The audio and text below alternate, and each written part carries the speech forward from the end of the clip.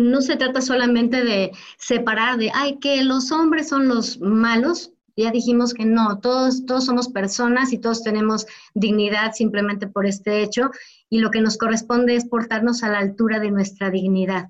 Entonces, para los hombres, sí, el valorar a la mujer, porque sí tenemos una vocación especial, y aquí no queremos intercambiar vocaciones, o sea, la mujer es la que da vida y el hombre tiene otras funciones que hacer, pero sí buscar hacer algunas actividades que no forzosamente tienen que ser de mujeres, como lavar los platos, tender las camas. Entonces, el cooperar en la casa, cooperar con la crianza amorosa que te decía, con los hijos, escuchar, estar más tiempo con la familia, siempre va a ayudar para erradicar la violencia. Y creo que escuchar es algo importante. Aquí también trabajo mucho para los niños.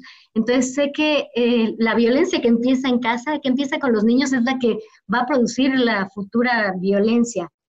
Entonces hay que tenerlos pues muy en cuenta con esta escucha activa, jugar con ellos, leer con ellos, hacer la tarea, etcétera.